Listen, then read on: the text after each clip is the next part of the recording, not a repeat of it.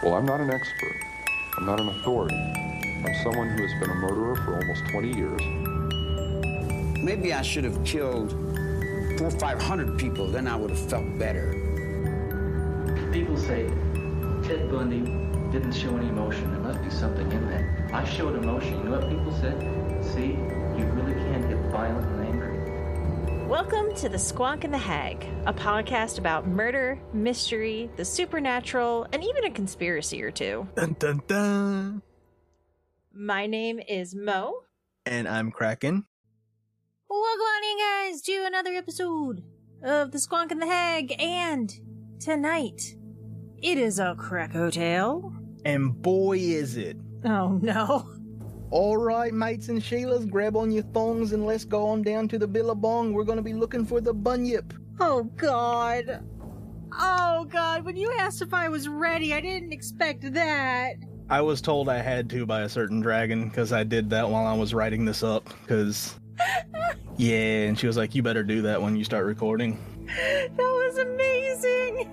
Are you going to read the whole story like that? No. Okay. Unfortunately for everyone else, no. Well, I do have to give you credit, because it's got to be hard to do an Australian accent when you already have a Southern accent. The funny thing is, the Australian accent is the one I can do the easiest out of all the accents. I can't do any other accent but that one. Really? I just think it's interesting, because they're both very strong accents. They have a very demanding presence, so it's just... Well, I don't know. I can do a terrible Indian / King Julian accent, because apparently to Bobo, when I tried to do the King Julian accent, it came across as like a really bad Indian accent. Great. So we're offending lots of people now. Awesome. Basically, yeah.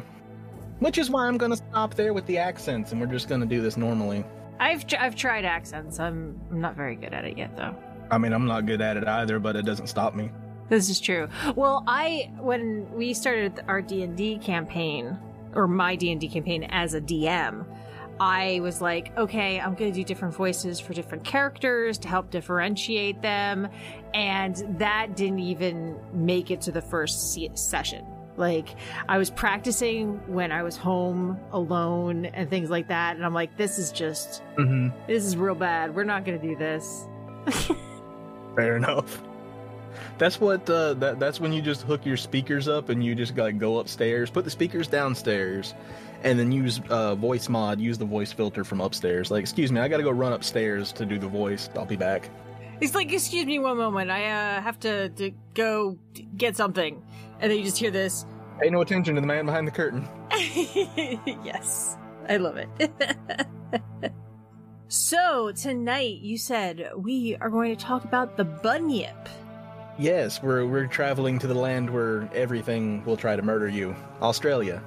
I love, I'm sure you've seen it, the little meme where it says not everything in Australia is trying to kill you. Some things aren't big enough to... Yeah. And it's that little tiny, like, critter, and he has, like, these real sharp teeth holding someone's thumb, like, ah! That's basically Bobo. Has, like, the intent to bite and to maim and murder, but really they're just too small to do anything about it. Well, your ankles. There it is. Moving on. So, out of all of these creatures in the Australian outback, there's one that's just a little bit built different compared to the others. And I mean, it's very built different, because based on who tells the story, the description changes. It's been described as a giant starfish, a crocodile with a head that resembles a dog. It supposedly has feathers, fins, tusks, even beards, a duck bill, a horse tail, or just a single eye, or maybe a mouth on the stomach. All of those descriptions or combinations of some of those things have been used to describe this thing.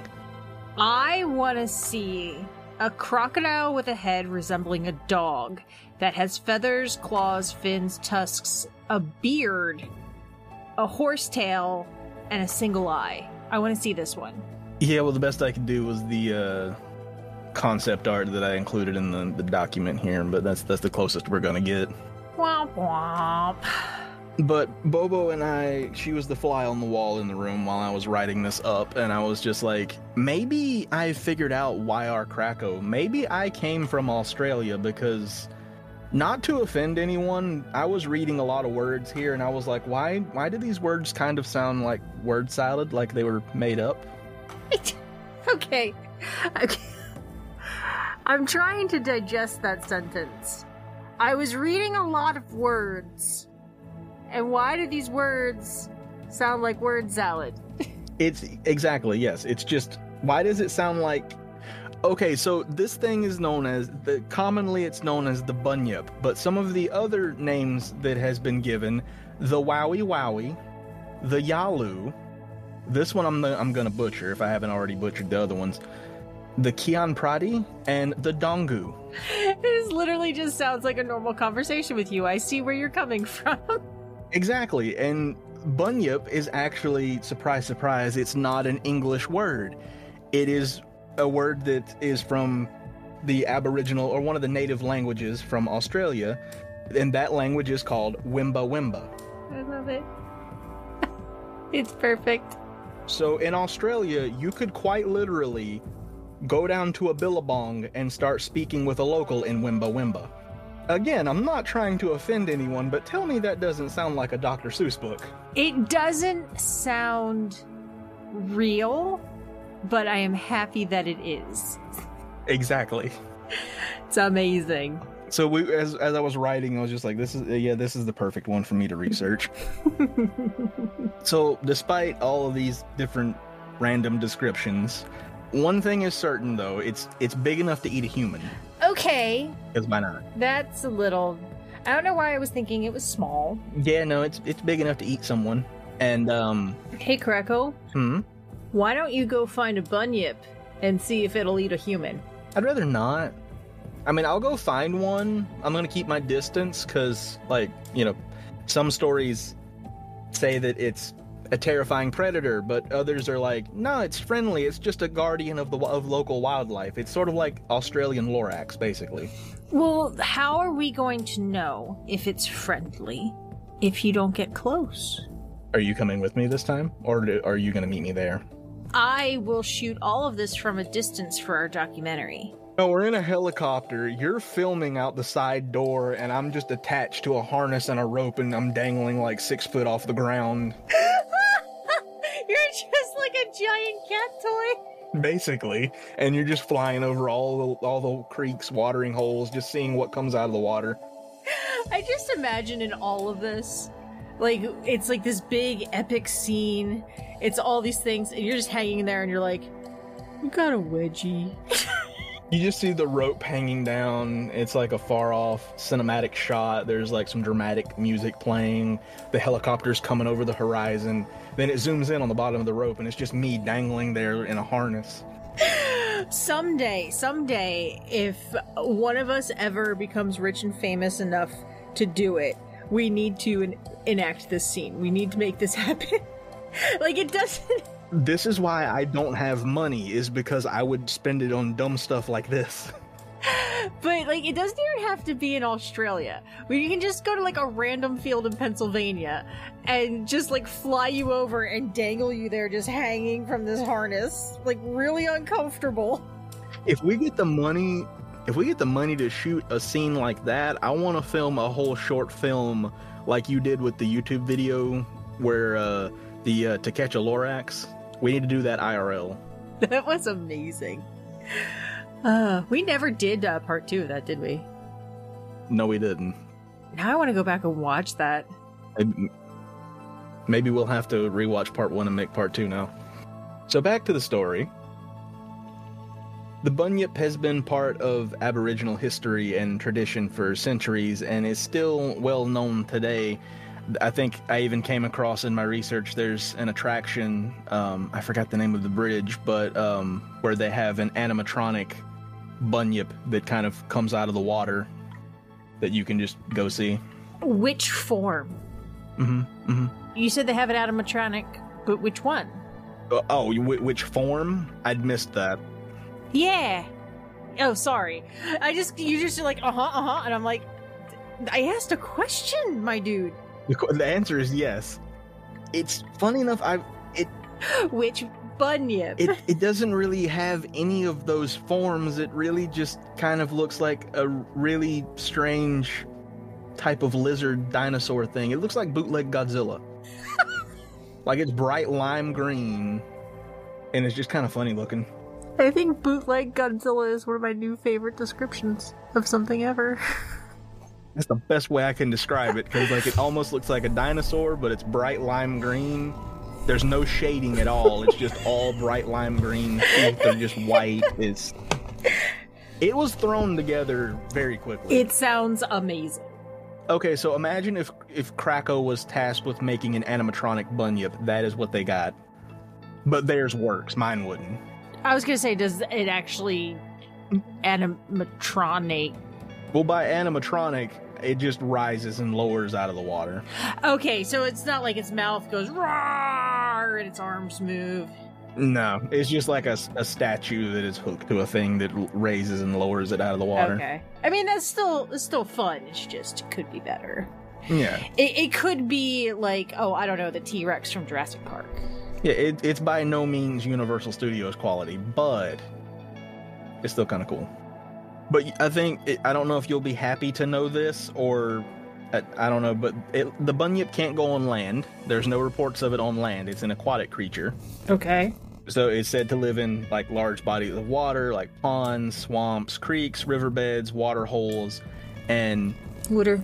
like most, if not all cryptids, there's not really anything on the origins of where it came from. It came from the water. But as I said, the word water. It came from the water. We're gonna write a story just from the point of view of someone from Pennsylvania, and it's gonna be called "It Came from the Water." Actually, I think it was funny. Yesterday, I was in the office for work because we had our company meeting. So we work remotely, but anybody who's in driving distance of the office, when we have like the big company meetings, everybody comes in for the day. You get lunch and, all this kind of stuff.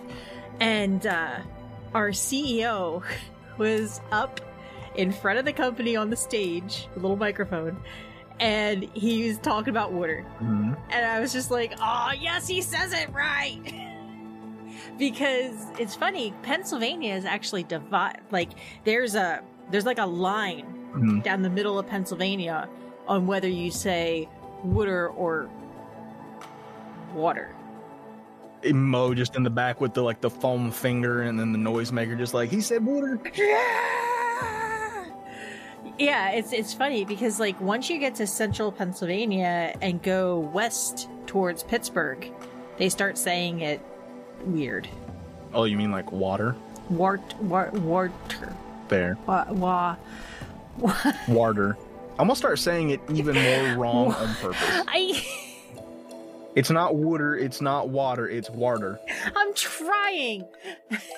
Although it is funny, it drives Chris crazy because, so I'm from, about an hour away from Philly, and he grew up in central Pennsylvania. And he says it the wrong way. And my whole family says water. And he's like, why? Why do you guys say it like that? And it's like, because that's how you say it. And he's like, that's not how you say it. That's not how you say it. So what I'm hearing is I definitely need to visit just so I can be on Team Water. You, with that and the tomato pie, I swear you are going to get bludgeoned to death in Philadelphia. And then I will cover the story on the podcast. I already told you I want to go to like a little small locally owned shop who's going to sell tomato pie and be like, yeah, can I get one of those pizzas with no toppings, just sauce and bread? Yeah, and I have told you what Philly is like, and you should know that they will punch you in the face if you do that. Tomato pie is sacred, and it is not pizza. One day, the actions of my consequences will catch up to me, but I don't know, I'm pretty fast. You took a calculated risk, but you were really bad at math. Boy, am I. Back to Australian cryptids. Mm-hmm. As I said, the word Bunyip comes from the Wimba Wimba language of the native people of Victoria in southeastern Australia. And it's funny because even though some people think that it's a harmless creature. That word translates to devil or evil spirit. Which makes me think it's not friendly. But despite that, and all the reports of several Aboriginal people being, quote, hugged to death by this creature, I'm guessing that's how it does its thing. I mean, if you're gonna go, being hugged to death isn't the worst. Fair. Fire is. Or drowning. Or both. No, fire is. Fire's been proven to be the most painful way to die. Okay, fair. We've talked about this before. Yes, we have. But drowning's up there as well. Mm-hmm, mm-hmm. Although with stuff like that, you usually... Well, for both of them, you do... depending on the amount of pain, the amount of smoke inhalation, the amount of water inhalation, you might pass out and then you just don't know anymore. But just not knowing anymore is probably the best. Yeah. But despite the reports of deaths and the translation straight up just being evil spirit, actually the native Australians view the Bunyip as, like, as I said, the Lorax of Australia. It's the protector of Australia's wildlife rather than a man-eating monster. I mean, maybe it would murder someone or eat someone if this person was doing something to harm the wildlife or the environment or something. I'm not sure, but yeah, I was kind of thinking that, like, if it's a protector, maybe those people that were killed were harming its territory, harming nature, harming something. And they got the horns. Mm-hmm. Mayhaps. But either way, whether it's good or evil, most natives believe that the Bunyip also has supernatural powers, like being able to alter the water level at whatever body of water it's currently in, or it can use its thunderous roar to keep out unwelcome visitors. I couldn't find much else about this legend and where this came from, but apparently there's a legend that the Bunyip hypnotized a woman and kept her as a slave for several weeks until a large thunderstorm broke the spell. That's odd, because, like, well, I guess if it can't leave the water, it needed someone to, like, go get stuff on land, maybe? They called Uber Eats. Yeah, it was like Uber Eats, DoorDash, you know. Excuse me, I need you to get my groceries for, like, the next week. It's just weird that there's only one story of that. Yeah, I only found that, and it didn't really go into any detail other than just that. So I'm not 100% sure on that one, but I thought it was interesting. But then we have physical evidence of the Bunyip. Oh. The earliest known evidence of it is a set of large bones that were discovered in 1818 by a famous explorer named Hamilton Hume. So I'm assuming I'm pronouncing that last name right. Sure. It looks right. He didn't think that the bones belonged to a bunyip. He was just like, they're probably the bones of a manatee or a hippo. But when the Philosophical Society of Australasia wanted him to go back and get the bones and send them to their headquarters so they could investigate, he declined. So those bones just kind of disappeared. He was just like, nah, it's fine. You don't need to look at those. That makes me just wonder, because I'm suspicious of everybody and everything now. Yeah. Like, did he not actually find anything, or did he find something and he was covering something up, or did he murder the Bunyip? I mean, there's another story that we'll get to in just a little bit about another possible murdered Bunyip. So there may be several. Multiple Bunyips. Why would someone murder a Bunyip? Who knows? Why are people? Why would someone murder multiple Bunyips? But another set of bones were found later on in 1830 in Wellington Cave by an anatomist named Sir Richard Owen, who was able to actually identify these bones as belonging to a large extinct marsupial. But he did note that when he found these bones, surrounding tribes held the belief that a similar creature lived in the nearby waterways and ponds and stuff. Like, I noticed a theme here that, like, a majority of the native tribes of Australia, all of them believe in the Bunyip, and all of them have, like, their own description of it. Yeah, that makes me wonder, because you're saying it was a large extinct creature. Yeah. And we do know nowadays that sometimes things that are thought to be extinct weren't really, or they come back somehow or something like that. Yeah, and so what if this was like a creature that was like roaming around? the creature that they're talking about, because I had to look it up because I had no clue what it was, but it's Diprotodon, if I'm pronouncing that right. It looks basically like a giant capybara. Oh, I love capybaras. But I believe that was the creature that he was talking about that was extinct, that they found the bones in the cave. Okay. I mean, that would make sense if it's similar to a capybara. They do like the water, so... Capybaras like everything. They get along with everything. I love it. It's because they're friend-shaped. They are friend-shaped. I love... have you ever seen the capybara in a little sombrero that had a guinea pig on its back wearing a smaller sombrero? Oh my god, yes. That's just happiness in a photo. The capybara is just king of the guinea pigs. Well, like, I know this has come up in, like, across the internet a lot of, like, guinea pigs are technically wild animals. Like, they've been domesticated. Can you imagine just going somewhere and there's a guinea pig? Just a wild guinea pig? Yeah, it's funny because I've never thought about seeing just wild guinea pigs, just like looking out into a field and seeing a bunch of little guinea pigs just running across the field. But they're really cute. I mean, I would be going and trying to pet them, but you know. Yeah. Well, I mean, we know the general consensus is that I am going to die trying to pet something I shouldn't. Yeah, same, probably. Well, I mean, depending on if we're in the same place at the same time, it might just be together.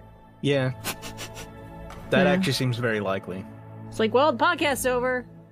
Mo and Krakow met a bear and Podcast is over. had cute ears. Mm-hmm.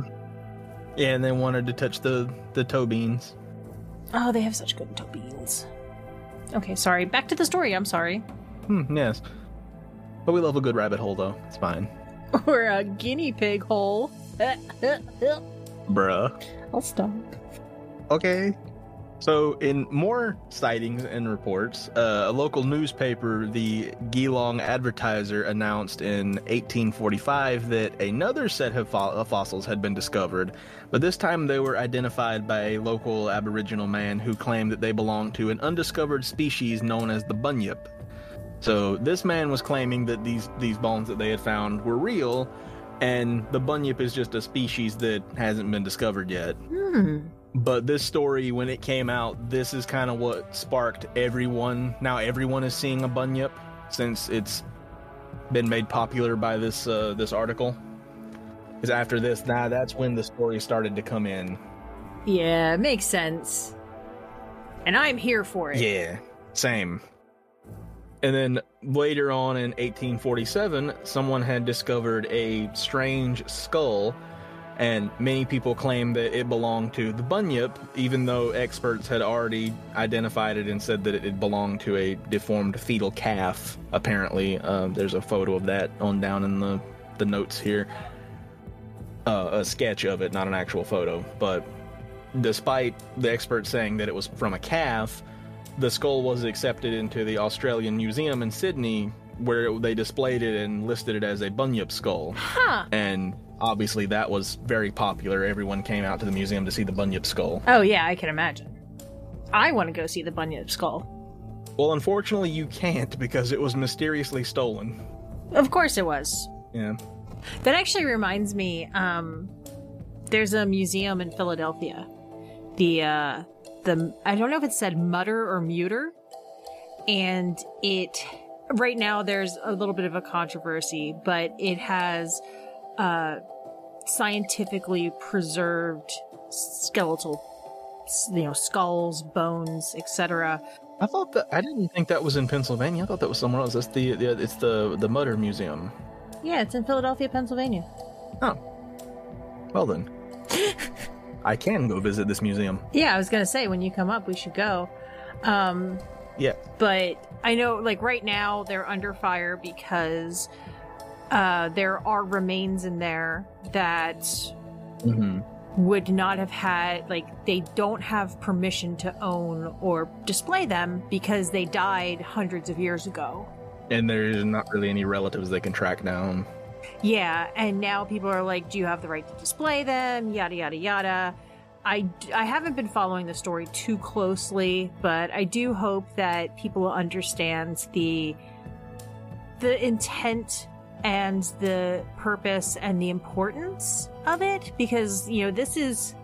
I think there was something also about it where like people got the wrong idea that they were doing it not for medical reason, but for, oh, you know, that's cool kind of vibe, because a lot of people that would visit that museum obviously are people who are into more of like the goth aesthetic. Mm-hmm. I think people who are more into that or who are interested in that, not, you know, they're interested in it just because like scientifically that's kind of cool.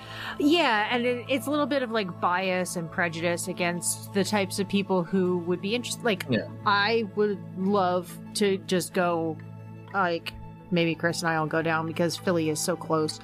And like, just, you know, just the knowledge and things. And it's like, who cares if what your aesthetic is, like how you dress or what your interests are. Like, this isn't, you know, there are murder museums, there are all kinds of things like that, whereas this is legitimately talking about genetics and medical bone deformities and yeah, like it actually like that. Yeah, it actually goes into the science of it. So yeah, but that, like when you were saying about going to see the Bunyip skull, immediately my brain went to the Murder Museum. And you know, thinking about, because they do have a huge display of skulls. Yeah, I've seen some photos of like some of the different stuff they have in there. I was like, it's kind of interesting. Yeah, they actually have a skull collection. It's that's a thing. Yeah, it's like over 100 different skulls. Fair enough. Yeah, and like they're well over 100 years old. So it's like just really intriguing to see the changes, because the human race genetically and everything is slowly mutating and changing over time. That's why you have internal organs that you don't need, like your gallbladder and your spleen. That's why, you know, you have extra teeth and stuff like that, because like you don't need your wisdom teeth. Fair. Yeah.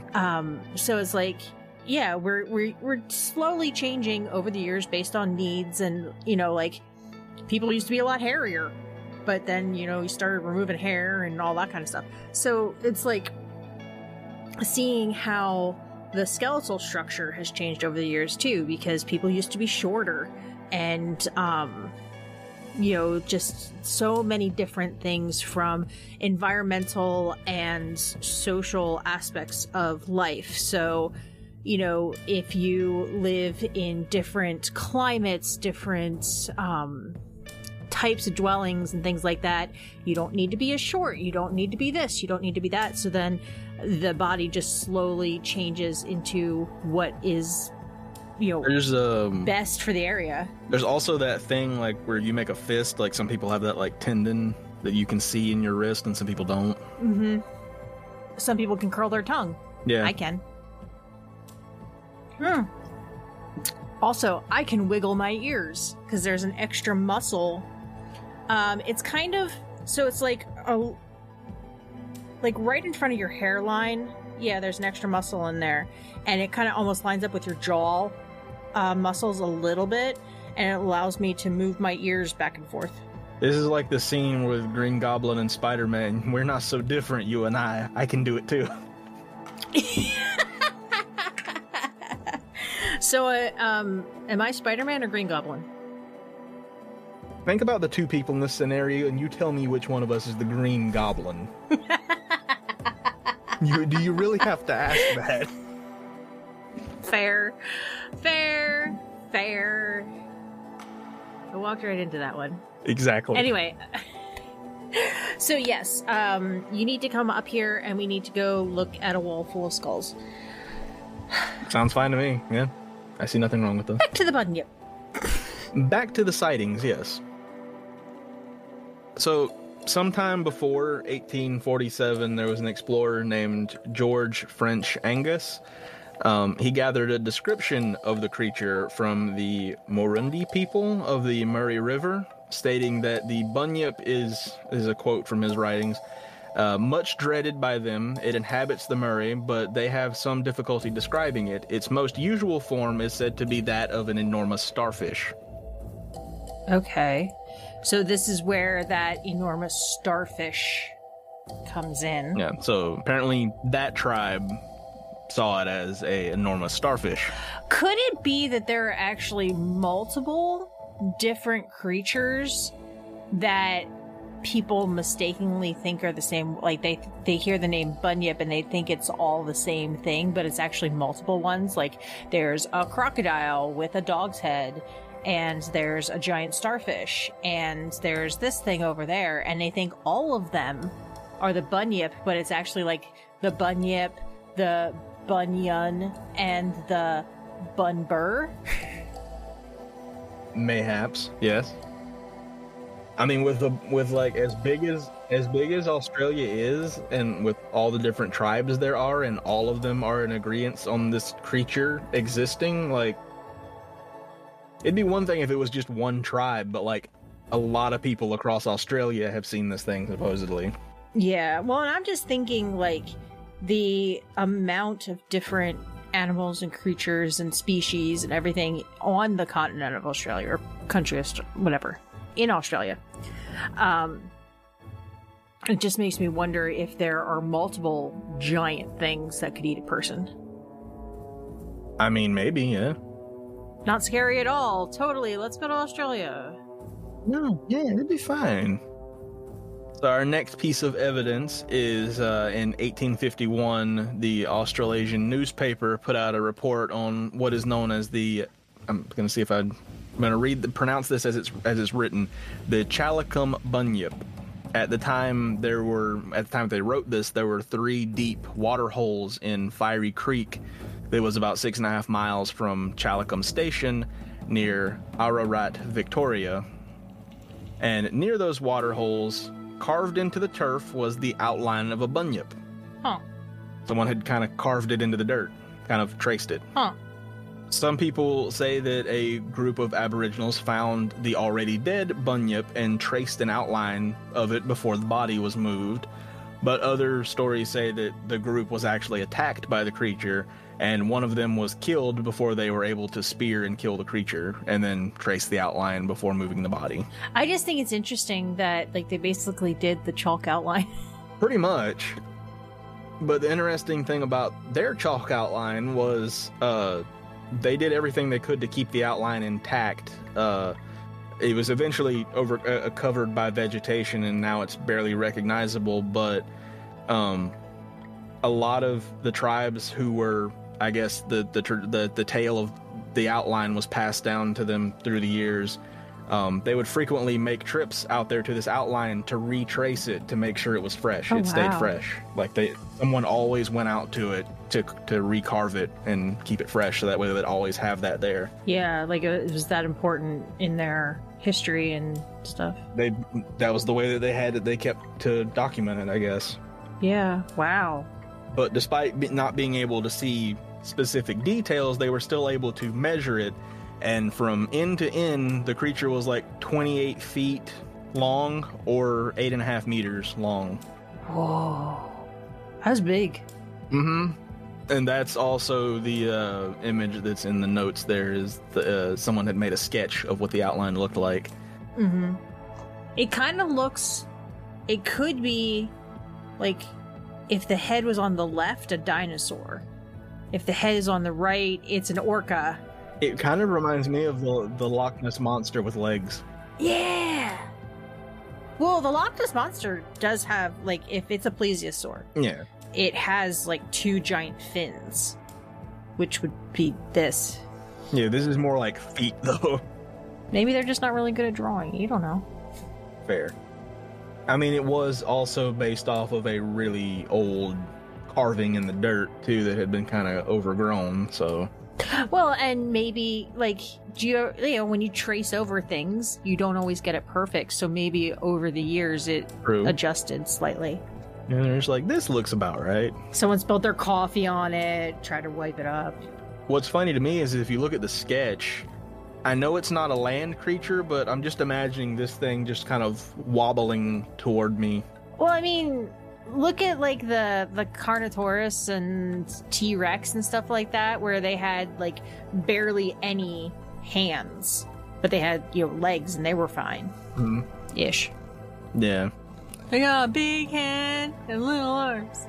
I'm not sure how well this plan was thought out. Just in case you were wondering if I had seen the movie or not, since, you know, it is me. I think it's funny that you've seen that, but you've never seen stuff like Die Hard. Yeah.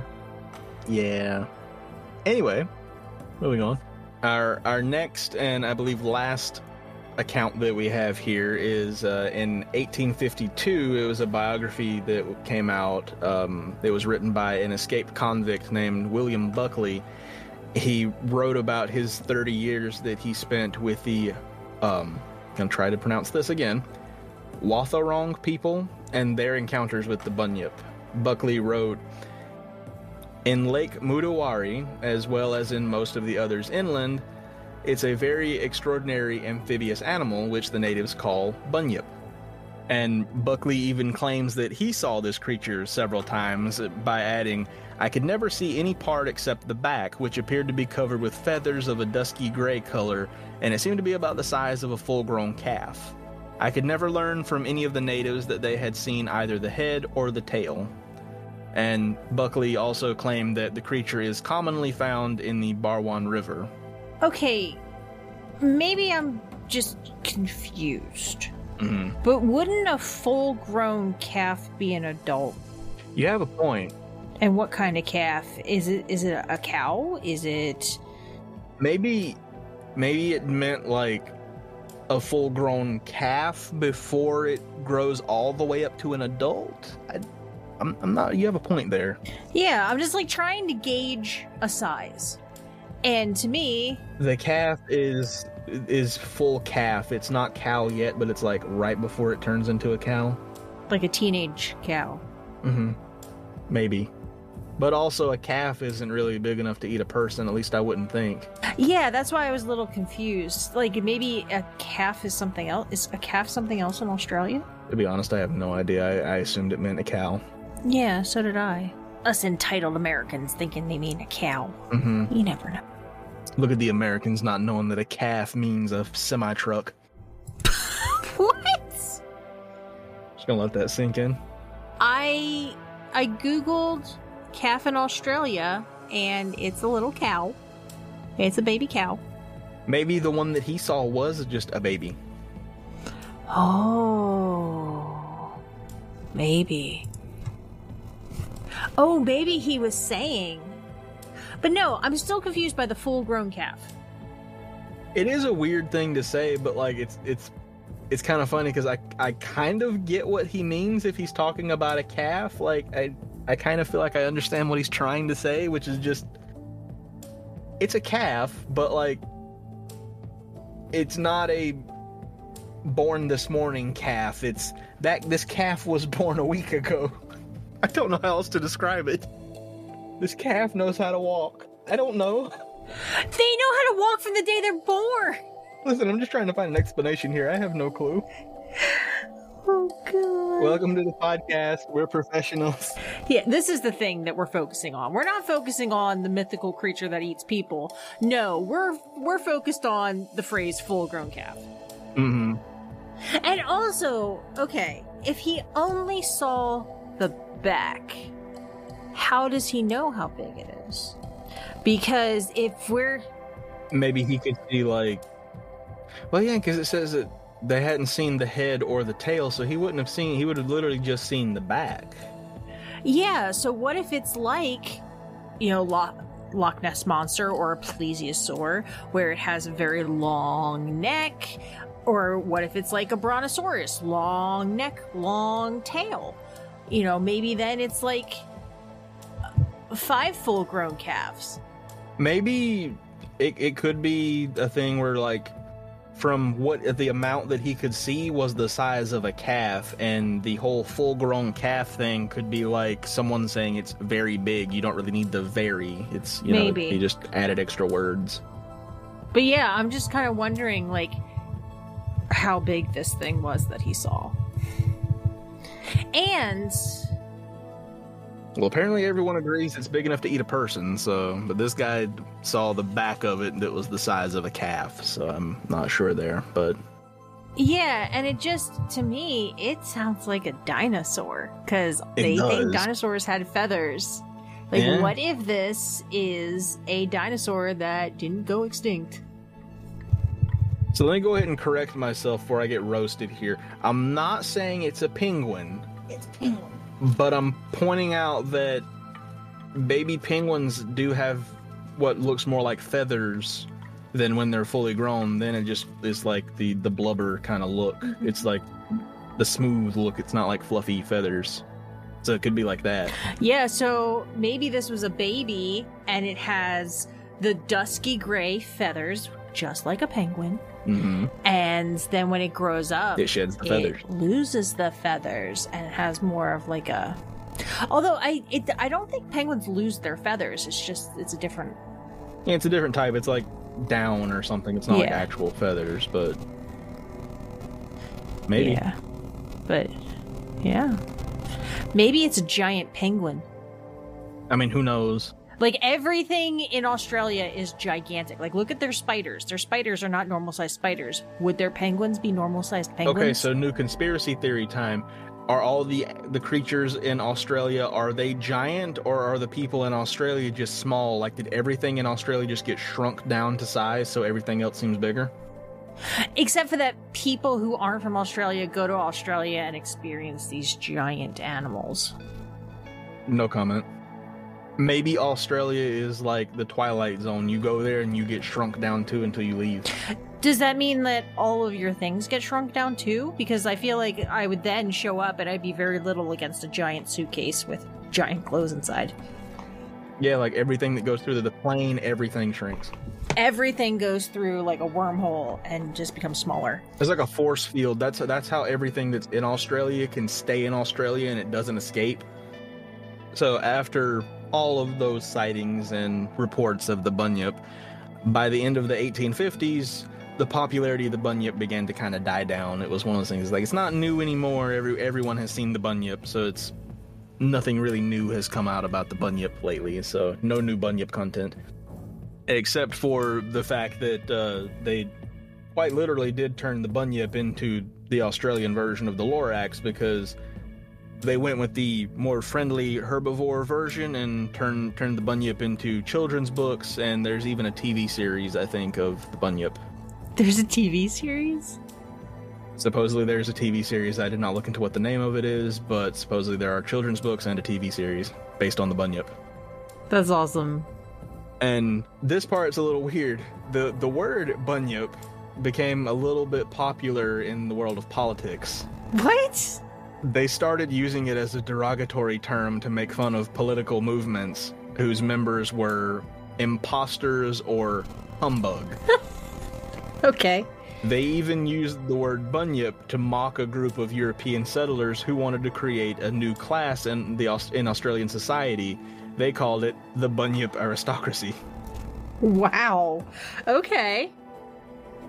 I don't know who thought that was a good idea to just make that into a word to make fun of people, but here we are. They even used it at one point to attack the Liberal Party of Australia. Different. But as we mentioned with the extinct animal, the Bunyip is now just seen as a folk tale, and people don't really think much about the fossils that were discovered, and many theorize that the Bunyip may have been the surviving Diprotodon. So some people think that some of them still evolved, or the natives in Australia just, over the centuries, tales of seeing this creature before it went extinct just sort of got passed down, and then people still remember it. Mm-hmm. But other than that, that is all I have on the Bunyip for today. I love it. I want to know which form. Or is it a shapeshifter? I was just gonna say, maybe it's a shapeshifter. Oh, that's wicked. Well, that's a good little test, or not test. A good question for everyone listening is, what do you think it is? Is it just tales passed down through generations? Could there be one still around, or did it just a seal wander too far inland? Or is it Krakow? It could be a Krakow, maybe. Maybe it's my family. Well, thank you for the story. I actually am happy because this is not disturbing like some of your recent tales last time. Yeah, this one actually was the tamest story I think we've done on here so far. Yeah, and it makes me happy. Especially since before I hopped on the call, I was starting to research a new story for me. And it's disturbing. So, hey! But that, speaking of when I said about the seal, that was actually one guess is like maybe some of these natives who are inland and, you know, they don't really travel too far away from their camp where they're staying, but like there's a chance they wouldn't have seen a seal, and if you just suddenly had never seen a seal and one of them just kind of found its way inland and started making the barking noises that it makes, I mean, I would be a little freaked out about that too. Yeah. I love seals though. They're so cute. They're like sea puppies. Sea doggo. Sea doggo. Well, thank you guys for listening. Thank you, Krakow, for the story. If you do want to let us know your opinions on what the Bunyip might be, we would... Or if you've seen a Bunyip. Yes, or if you've seen a Bunyip. So I know Spotify has like a thing where you can say if you like the episode or something like that and like leave comments or something. It's not a review, but it's like a thing. There's also our social media, our website, yada yada. So, you know, let us know what you think there. But we would appreciate it and love you forever. Yes. Hey guys, Future Mo here. We did not actually get to talk about this in the episode. However, there will not be an episode next week. I will be out of the state, so we are going to be skipping 1 week and then coming back after that with another true crime motel. So we'll see you guys then. Enjoy, and we love you guys.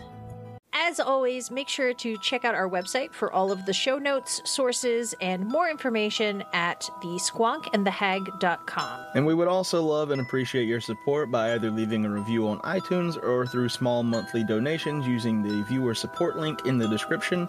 And if you don't subscribe, make sure to follow us on your favorite podcast network to get notified of new episodes every Thursday. All right, Krakow, you ready? Okay, bye.